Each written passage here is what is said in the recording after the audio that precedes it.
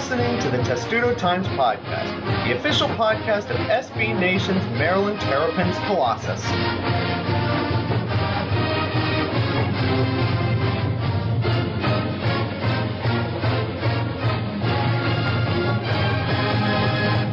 And welcome to episode 72 of the Testudo Times Podcast, where we continue to try to understand how this Maryland basketball team of all teams has tied for the second best start in program history, which doesn't really make much sense to me, considering all sorts of performances, and losing at home to Nebraska and getting blown out by a team that lost by like 50 to Louisville at home.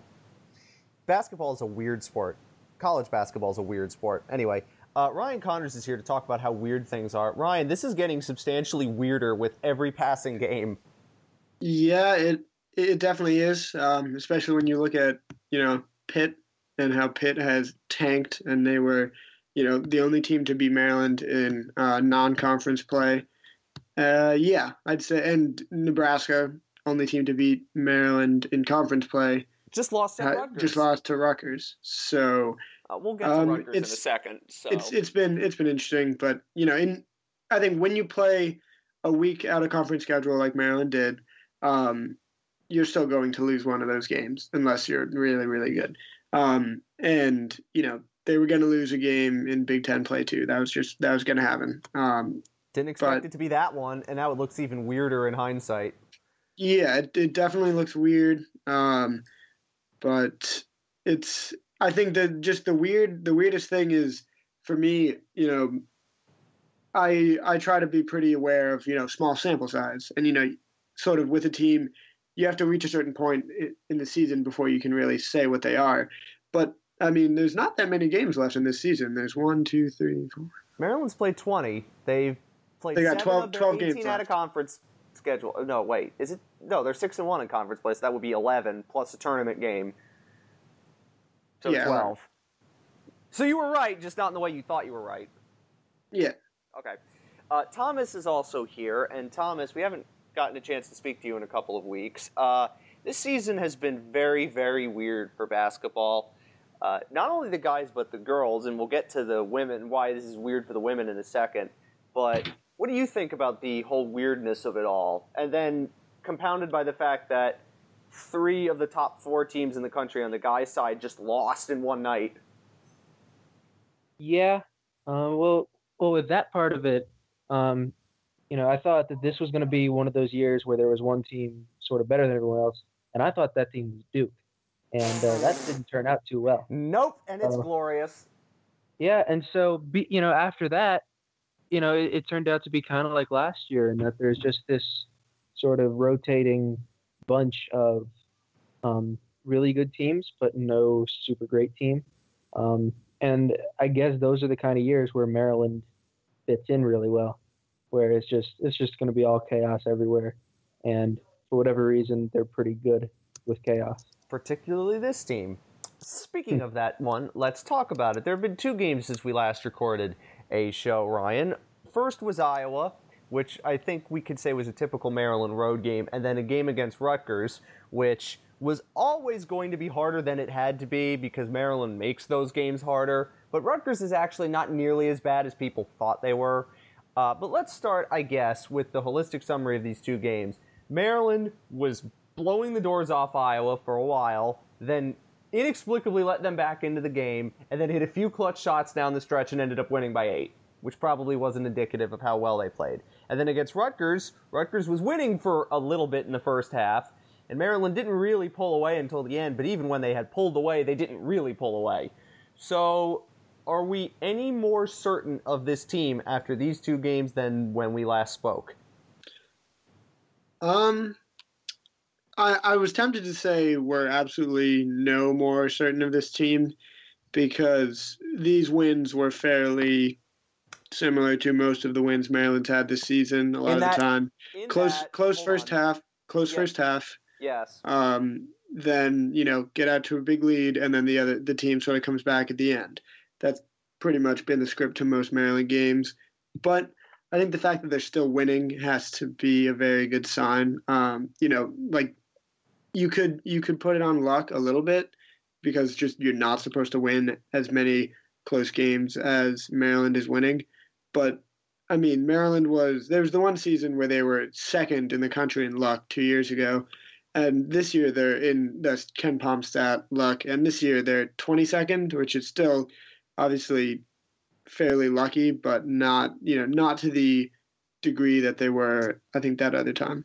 I was going to say that there's certainty in that Maryland basketball is very uncertain, and also certainty in the fact that still, every game is still a bit different. This Rutgers game, it's not like Maryland was ever in real danger of losing, but there were stretches where they looked pretty awful. And against Iowa, again, they were in cruise control for most of the game. Then Iowa went on a big run, and then Melo Trimble and Jared Dickens said, okay, guys, let's put an end to that, and then eventually won the game. Although they weren't necessarily the closest games. They didn't end in that 6-point realm, Thomas. So, again, as I said, now that Maryland's getting healthier, do you think that adds more certainty to the mix, or does it make things more uncertain? Because I tend to think it's the latter. Yeah, I mean, with more variables, comes more variability. I mean, that's the pretty simple way to put it. But I mean, with Jakovsky back and Wiley coming back, we don't know exactly how long it'll be before those guys start playing near or at their best. And so, it's tricky to manage that as a coach when, there's these guys like those two, and also guys like Brantley and Nickens off the bench is doing all right. But, it's tough to, manage how do you distribute those minutes. And, Turgeon's been at this a while. He'll figure it out, but it will probably take a little while for him to do that. It's true. I'd say it's more than that. It's. I don't think he's ever really figured out his best rotation yet. Injuries kind of helped, but the best Maryland's look, Ryan, is when his hand was totally forced. That was against Illinois, and he played a very small lineup. And I was talking about that during the Rutgers game, and our friend Matt Allentuck agreed with me, as he tends to do with these situations. When you sound like Matt Allentuck talking about basketball, you tend to sound pretty smart. And that Maryland wasn't really going small at all against Rutgers, despite the Scarlet Knights' size. And Maryland's offense never really got into gear for any extended period of time. And we've wanted Maryland to go small so that they could maybe find some offensive rhythm, and that's never happened.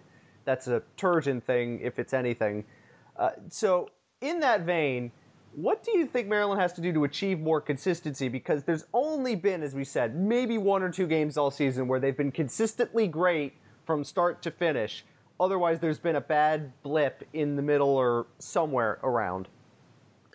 Yeah, I mean, I think it's odd because a lot of teams just, you're not going to have a thoroughly dominating performance for an entire game. And I think, it's okay if they don't. That's something you just kind of have to accept and deal with. But, yeah, I don't know. It was... I look at their Ken Palm stats, and if you look at their conference-only stats, I've just been, while I'm listening to this podcast, I've been clicking and unclicking the conference-only thing. We can hear you doing that. Good. The proof, see? But their conference stats, click, defensive efficiency goes from 31st to 1st. Defensive effective field goal percentage goes from 20th to 1st. Field goal 3-point percentage goes from 89th to 1st. So in terms of at least, no, this is big conference only, as in out of the teams in their conference. Wait a minute. Well, you're saying 89th and then 1st. There's not 89 teams in the Big Ten, though. It certainly feels like it. Right there. Sorry. Where's the 89? Because I would assume. Yeah. No. Okay. No. Here's ready. It's out of the teams in the country versus they're 89th out of the teams in the country and they're 1st in the Big Ten. Oh, yeah, you're right.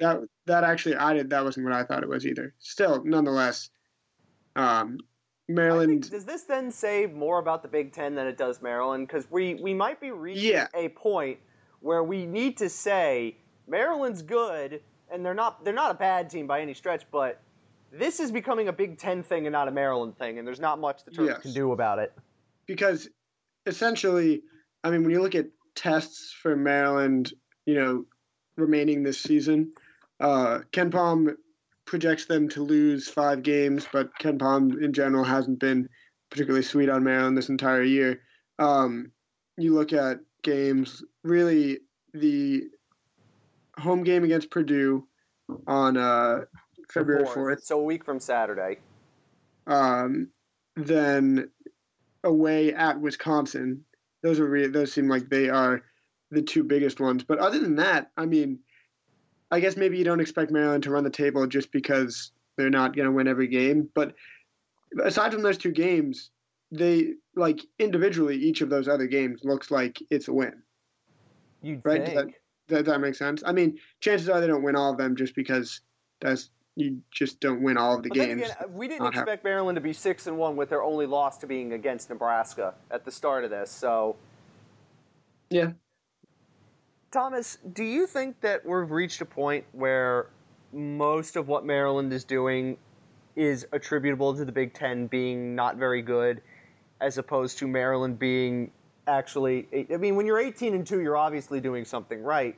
But this feels very hollow, and I go back to a stat I saw last Thursday night, which was Maryland had the weakest strength of schedule by far in the Big Ten, and that hasn't changed. So is a lot of this Maryland's just fattening up on a bad schedule, and unlike other teams who fattened up on bad schedules, Maryland's just have found a way to win more of those games? Or is there something else that we're missing here?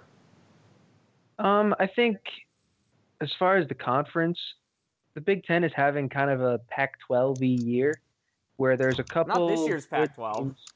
Not this year's Pac-12, but the last few years where they've had like kind of that clock sort of every team has beaten, has a transitive win over everyone else sort of a deal. True. And, it's just everyone's pretty good, but no one's great. And the Big Ten is kind of like that this year, although kind of Wisconsin and Purdue are probably a little better than everyone else. Mm-hmm. It is not, as Wally Zerbiak has said, a 2-horse race between those two.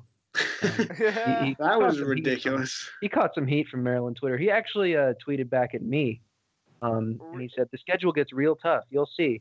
And by real tough, it's those 2 games, and after that they're the 3rd best team in the conference. So this is true. I don't know. I would say that they're the most consistent team in the conference behind the other 2, at the very least.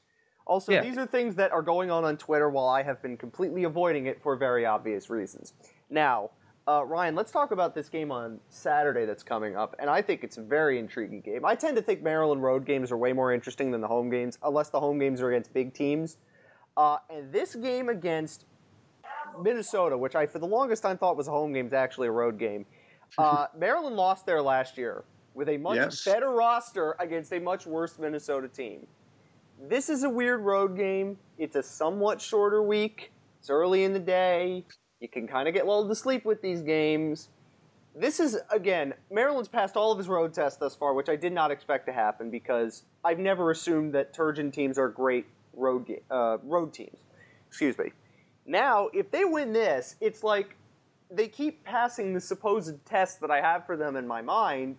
They're continuing to win these road games that are essentially little worse than toss-ups in their favor.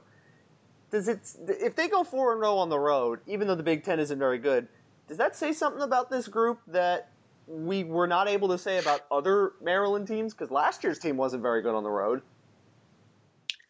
Yeah, I think the road thing always fascinates me about the can a team win on the road and what exactly does it say, if anything, about that team. But one of the more fascinating things I think to follow with this Maryland team was, Maryland finished ranked 18th in the AP poll last year, right?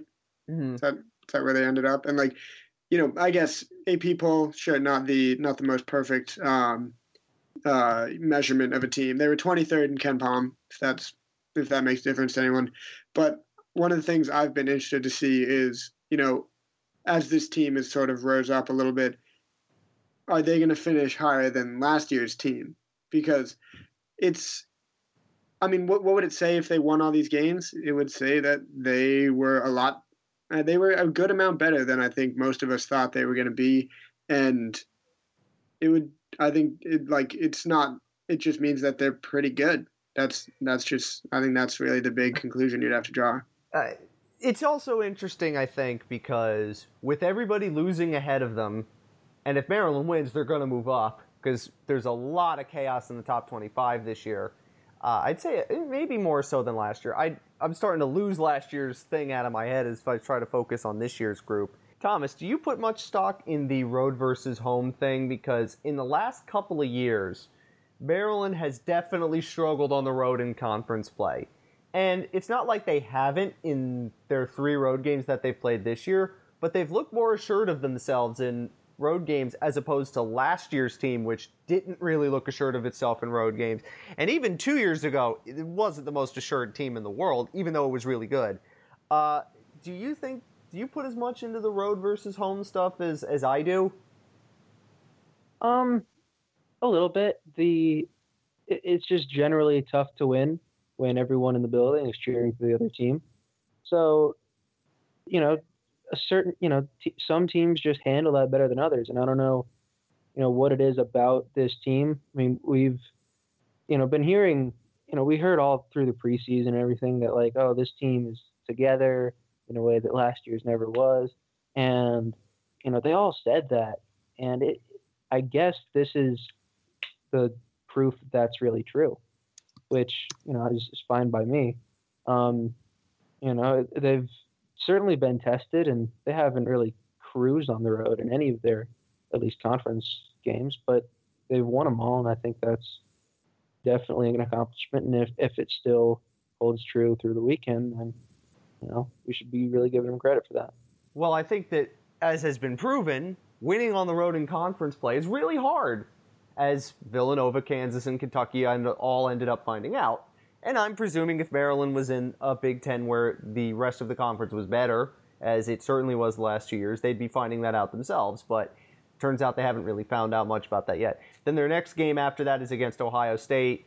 That's a building that they got killed in 2 straight years. Then they won there last year. They also beat Ohio State by a bajillion at home. That's Ohio. That's Ohio State's also way down as opposed to where some people thought they might have been. That's another one on paper that looks like a win. But if they can win 2 consecutive road games in conference play again in advance of their biggest game of the season, I'd say that would be pretty impressive. I want to get to something else that is certainly going to anger Maryland fans when we get to it. It's 2 weeks away. CBS and Turner are going to release the top 16 teams as of February 11th, before whatever game on CBS is that day. They will release the S-curve. And I'm pretty sure Maryland fans are going to get angry at that, Ryan, because we always do, as we heard when Wally Szczerbiak throws shade at Maryland. Maryland fans on Twitter get angry, and I know they're going to get angry if Maryland doesn't pop up on that S-curve by the 11th. There's a lot of basketball between now and then. Again, by that point, you really shouldn't put much into said S-curve because things will change in a month between then and Selection Sunday. But are you more intrigued in that, knowing that Maryland's kind of on the cusp of being in that S-curve? Like, they could be in the top 16 by the time we get to that by inertia because there just aren't enough teams to fill those slots, or they're actually really good by then. Yeah, I'm more on the the first part of what you said. On the it'll still be early, but yeah, I mean, I think it'll certainly be interesting to see with Maryland. I think we're all expecting them to pretty much keep rolling until that happens. Maybe drop 1 game, but no more than 2. Nothing to really sink them that much from right now. I think it would get very interesting if Maryland run. You said it's the 11th? The 11th. So if Maryland were to run... By the time that this is released, for the record, Maryland is at Minnesota on Saturday. The 31st, they're at Ohio State. Purdue on the 4th, which is a Saturday. And then that following Tuesday, they're at Penn State. They play later on the 11th, but it's after they release the S-curve. So by that, there's 4 games. If Maryland manages to win all of them, they will be 22-2.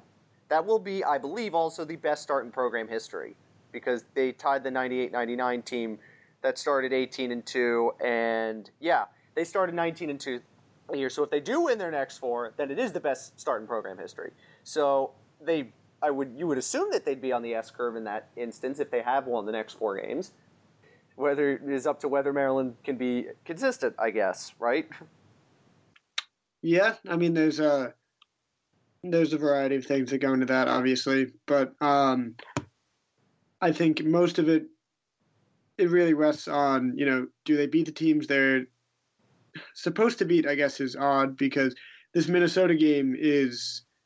It seems like pretty much a toss-up. KenPom has Minnesota as a 5-point favorite. I think, Maryland's 45 on KenPom, Minnesota's 39. I think it could potentially go either way, but I think KenPom likes Minnesota a lot more than the rest of us do. And Minnesota has beaten nobody better than Maryland has beaten, so I don't know.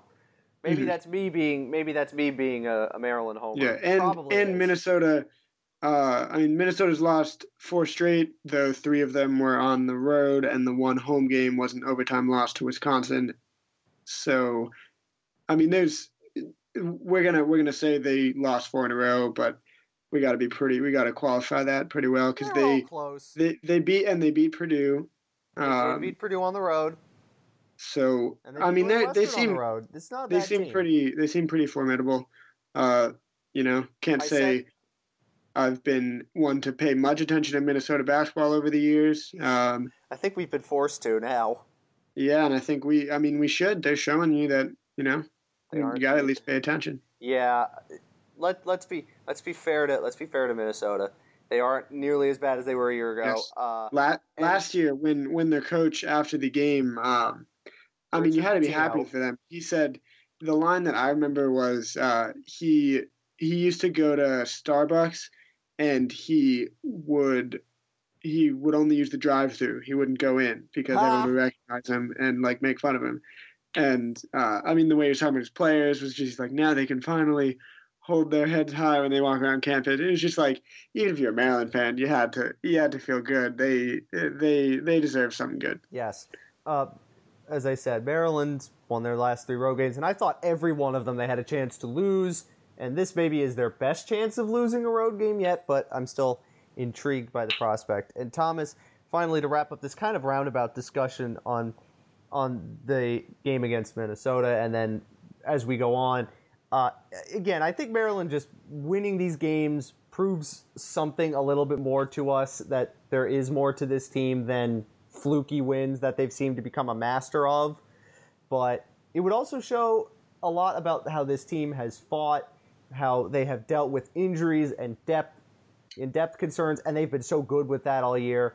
If we could start to see a better balance in the lineup, you could start to think about where this team, how high can this team go? And this is another one of those games where if they win it, maybe there is reason to start thinking about how high can they go. There's reason to. It is definitely tricky to start thinking about the ceiling for this team because they're doing about as well now, record-wise, as I, could have possibly expected. And so, yeah, I think we still don't know enough because they haven't been completely healthy. And they haven't been really tested. Also true. That they've been tested and they've lost things, and I think it's definitely worth noting how they haven't lost since that Nebraska collapse. It looks like they really did take that to heart and learn from it, which is really all you can ask of a team, especially one that's this young. Yes, absolutely. And I did start looking at bracketology this week. Joe Lunardi had Maryland as a 6th seed, and they were playing UNC Wilmington, which as a Maryland fan, that matchup would terrify the hell out of me because that's easily one I could see them losing. That's neither here nor there. I think Jerry Palm had them also as a 6th seed, so that's where they stand right now. We'll see where that goes, and by that February 11th S-Curve release, they could be in the top 16 teams in the country, which would be absolutely insane. Let's move on to something that's a little bit more prescient in terms of time. That would be football recruiting. We are down the stretch. Signing day is next Wednesday, and there's a lot of news with relation to Maryland recruits, and by a lot of news, I mean no news. You'll see what I mean in a second, Ryan. two of Maryland's biggest remaining targets would be Tariq Castro-Fields and Anthony McFarland were supposed to commit by the time we had recorded this podcast. As you know, that hasn't happened yet.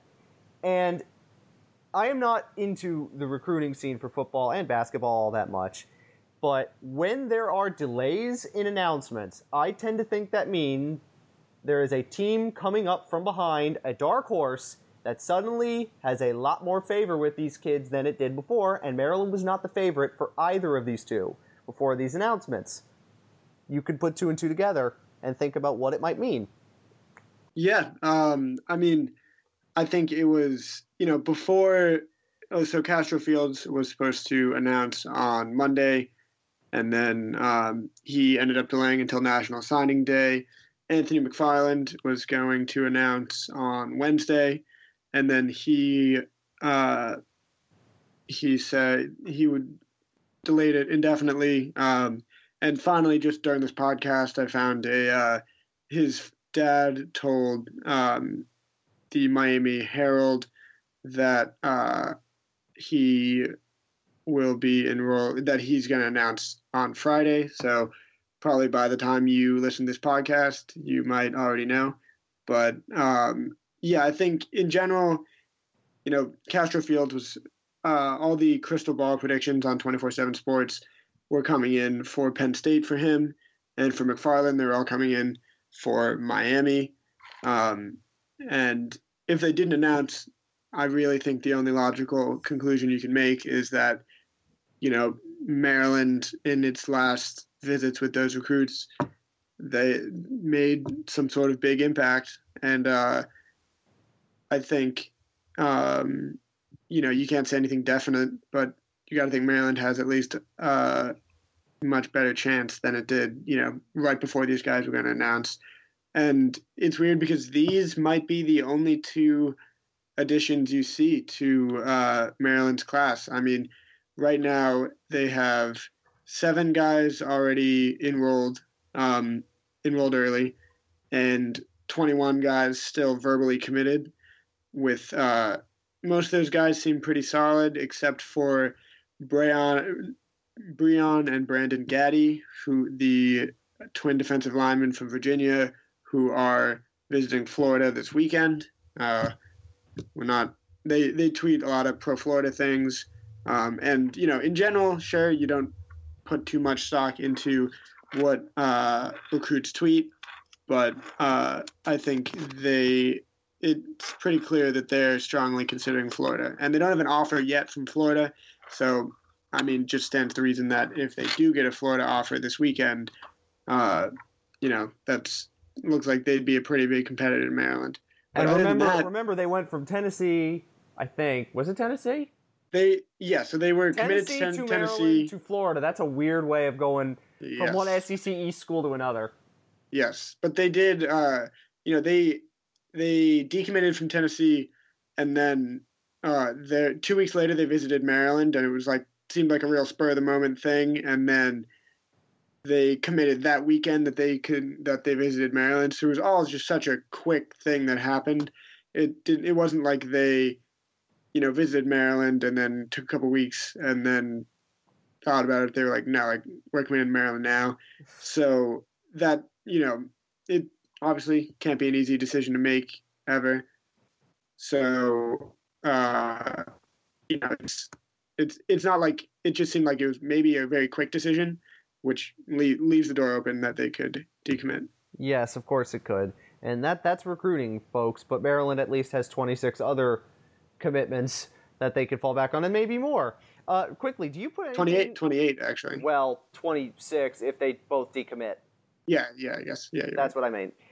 Quickly, do you put anything on the fact that Anthony McFarland's dad was talking to the Miami Herald and not, say, the Washington Post about this? No, I think it's just that the Miami Herald called him up, texted him, DM'd him on Twitter, and, other publications didn't. I imagine that might be it.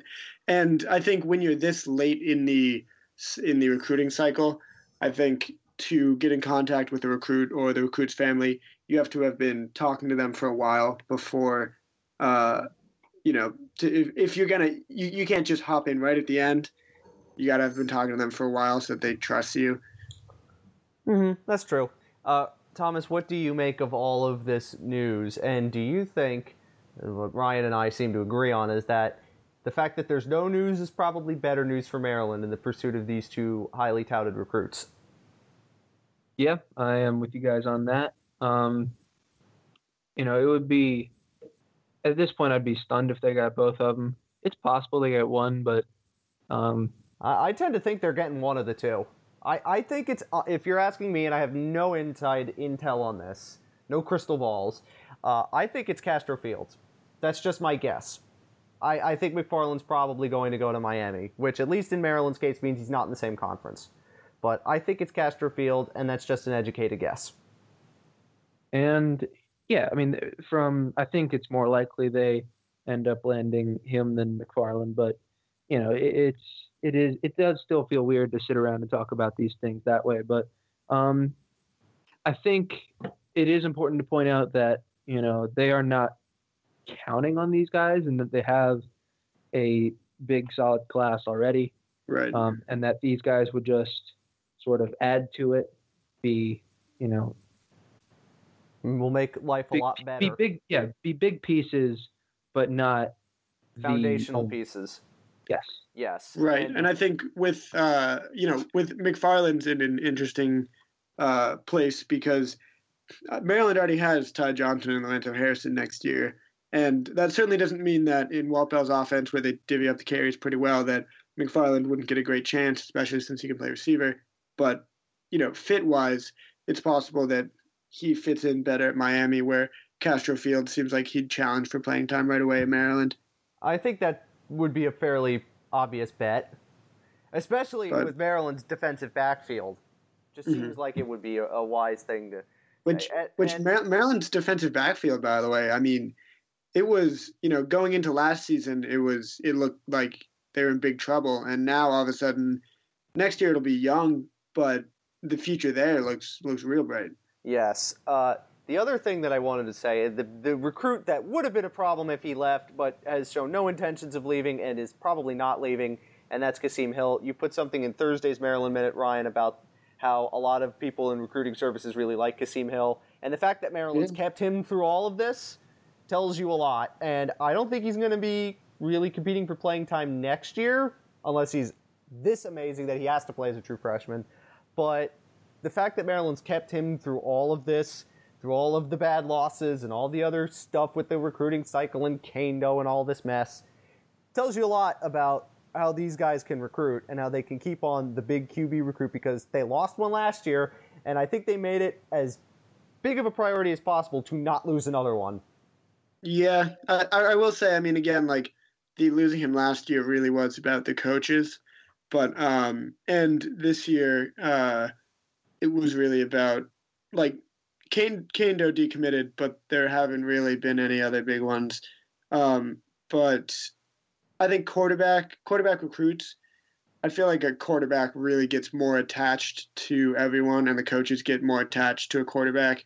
I'm certainly have no expertise to back this up, but it just seems like, I mean, when you're the quarterback, you just have to know so much more about the system, and the coaches really need to know that you fit that system. And Kasim Hill really feels like the perfect fit for what Walt Bell wants to do, because he's a pro-style quarterback who has a good arm, but he also can run as well as, any dual-threat quarterback. So, I mean, I think it's going to be really exciting whenever he does start. I think he's going to have a good shot at starting as a true freshman. It really just depends. I think that, but I think that's the biggest storyline. Once again, quarterback is the biggest storyline going into Maryland's offseason. When is it not? Yeah, because Caleb Henderson, was a highly regarded recruit who we just haven't seen play for a very long time. Then, Pigram was obviously underdeveloped throwing last year, but that's what we all expected, and I don't think anyone can fault him for that. And he could certainly make a big jump from year one to year two. So, yeah, I mean, I don't know. That'll be fun to watch. these are things that we will get to next week when we will review all of the stuff from National Signing Day, whether Maryland gets some of these guys or not. And we will then take a look at the depth chart and see where all of these pieces fit in, because this Maryland team is very interesting heading into 2017 with the fact that this recruiting class is so good and the fact that a lot of the players that are left over from last year are very young too. And they had a lot of impact players that were very young. So it's going to be a young team, but a very exciting team in 2017. Although one that we must say, even though it's January and they don't start playing until September, still might end up finishing with the same record. But that's neither here nor there. Yeah. This is Maryland football and how it works. Thomas, let's quickly get to some women's basketball. And the thing I want to talk about the most is on Monday night, I'm watching Mississippi State, South Carolina, because I want to see if there are any other teams that are as good as Maryland outside of UConn. And at halftime, they released the S-curve, like we were talking about for the guys. They released one for the women. And Maryland was 9th overall. That means they were a 3 seed. How the hell is that possible? Well, there is, I wrote this in the preview. I personally don't think it makes a lot of sense for a team that's been ranked number 3 this whole time to be a 3 seed. There is obviously, a real reason for them to drop in something like this, and that's their strength of schedule has been bad. Last I checked, it was 85th or something in the country, and none of the 8 teams ahead of them are higher than 47. So, and that plus the Big Ten for the women this year is, Is just it worse not than the men? deep at all. Yes, it's just not. It's not deep. It's Maryland, and then a gap at a little bit, and then Ohio State, and then there's kind of a few decent teams that could make the tournament: Michigan, Northwestern, and then after that, it's bubble teams or worse. With the men's side, it has kind of a few ranked teams, and then a few good teams, but there's the floor for the women is a lot lower. Okay. So the Big Ten is definitely being held against them in that ranking. Their non-conference strength of schedule is being held against them, even though they have wins over Louisville and Arizona State, who are also in that, and they played UConn, obviously close. So I think there's definitely reason to drop them. It doesn't make sense to drop them that far. I was asking because I was really confused when I saw that. And the people on the show, whose names I forgot, but I will probably learn their names very soon, they were confused too, as they probably should be. Is it conceivable that Maryland's a 3 seed if they go the rest of the season with only 1 loss, and that 1 loss was to UConn? I don't think that's conceivable. I can't imagine it, because they were the 6th overall seed last year, and even then there were only 2-3 ranked teams in the Big Ten, and they finished the season with three losses, I believe.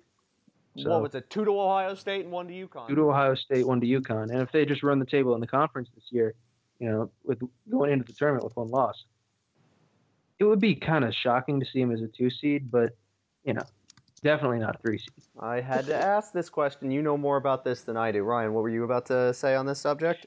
I guess the big thing is, like, in all these scenarios is that Maryland, the people who vote in the AP poll are just none of the same people who are making those, that S-curve ranking, right? So yes, that's, I guess, I don't know. That's the thing I always try to think about when there's one of those happening and it doesn't make sense. And spoiler, I think this is what. Oh, go on, Thomas. I think there is a room for debate on what the tournament seedings should be, whether they should be about how good you think a team is versus what they've accomplished. Because Maryland's schedule, all in all, hasn't been as strong as some of the other teams, but there's no way you look at the landscape of the sport and don't decide that Maryland's one of the 5 or 6 best teams. They've been number 3 in the poll this whole time. This is true. It's just, to me, like, you have to, how are you supposed to weight those things? Because I've seen Maryland this whole year, and when Maryland is really clicking, they can beat anybody, and not a lot of teams can say that. So it would just be weird to see that kind of team as a 3 seed.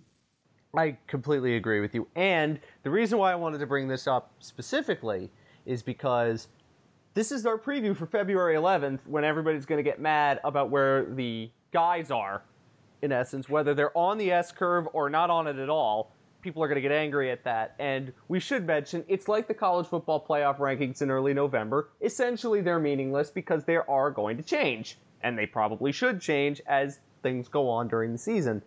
But it offers a glimpse into the tournament committee's selection processes for both sports. And it gives us an idea of what are they valuing. And a lot of the same things that are being thrown at the women's team are going to get thrown at the guys too. Because Maryland's schedule in both sports, not particularly good.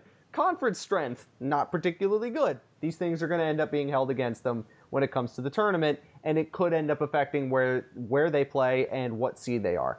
So it's a good balancing act, and it's also a good preview of what we're going to see down the line. So that's why I wanted to bring that up. Next week, as I said, Ryan will probably be back with a review of National Signing Day and all sorts of crazy goodness that will come from it. There's a lot of good stuff at SB Nation, too. Not just Maryland related, but if you're interested in all sorts of crazy stuff in National Signing Day next Wednesday, you should follow SB Nation. We got a lot of good people covering it that know this sport inside and out and are going to get you up to date on everything you need to know. But you're going to be on sort of lockdown all day next Wednesday when this stuff comes out, right? Yeah. There's DJ Durkin has a press conference at 2. Most of the signees will be in by then. I think the only announcement we might be waiting on will be Castro Fields. Beyond that, I think we might have the other potentially 29 recruits already decided. But it'll be a cool day. National Signing Day is always a fun day. I got to cover my first one last year, and now this year I actually know what I'm doing. But I'm glad you did. I'm glad you admitted that on this air. I don't know. It'll be a fun day. Follow all of us on Twitter. Starting bright and early. Oh, I know. And this semester I don't have class on Tuesdays and Thursdays, but of course National Signing Day is always a Wednesday. Yeah, but you can tell everybody. I'm trying to see if Maryland football is going to get better. I'm a second semester senior. Second semester senior. They will understand. They'll understand in more ways than one. And Thomas, you'll be helping out with that as well and picking up the rear for everything else. It's a fun time for Maryland sports because there's generally optimism again. And when's the last time we were able to say that for a while? I don't know. Wasn't really since I've been here. This is true. Well, then again, you should have been here of my freshman year. I keep forgetting that you two weren't there my freshman year when all of the other bleep hit the fan. I should tell that story of the weirdest 4 days in Maryland sports history where it's leaked that they're joining the Big Ten on a Friday. It's pretty much known it's happening on a Saturday, and they're playing a home football game. And then it's announced on a Monday of the weekend before Thanksgiving. What a fun time. I guess we could save that story for when we have podcasts later on in the year when there's not a lot going on. And it's hard to believe that was 4+ years ago. Jesus. Anyway, we will be back next week sometime. We'll talk about National Signing Day, and we'll also preview Maryland's probably their biggest basketball game of the season over Purdue. But until then, go Terps.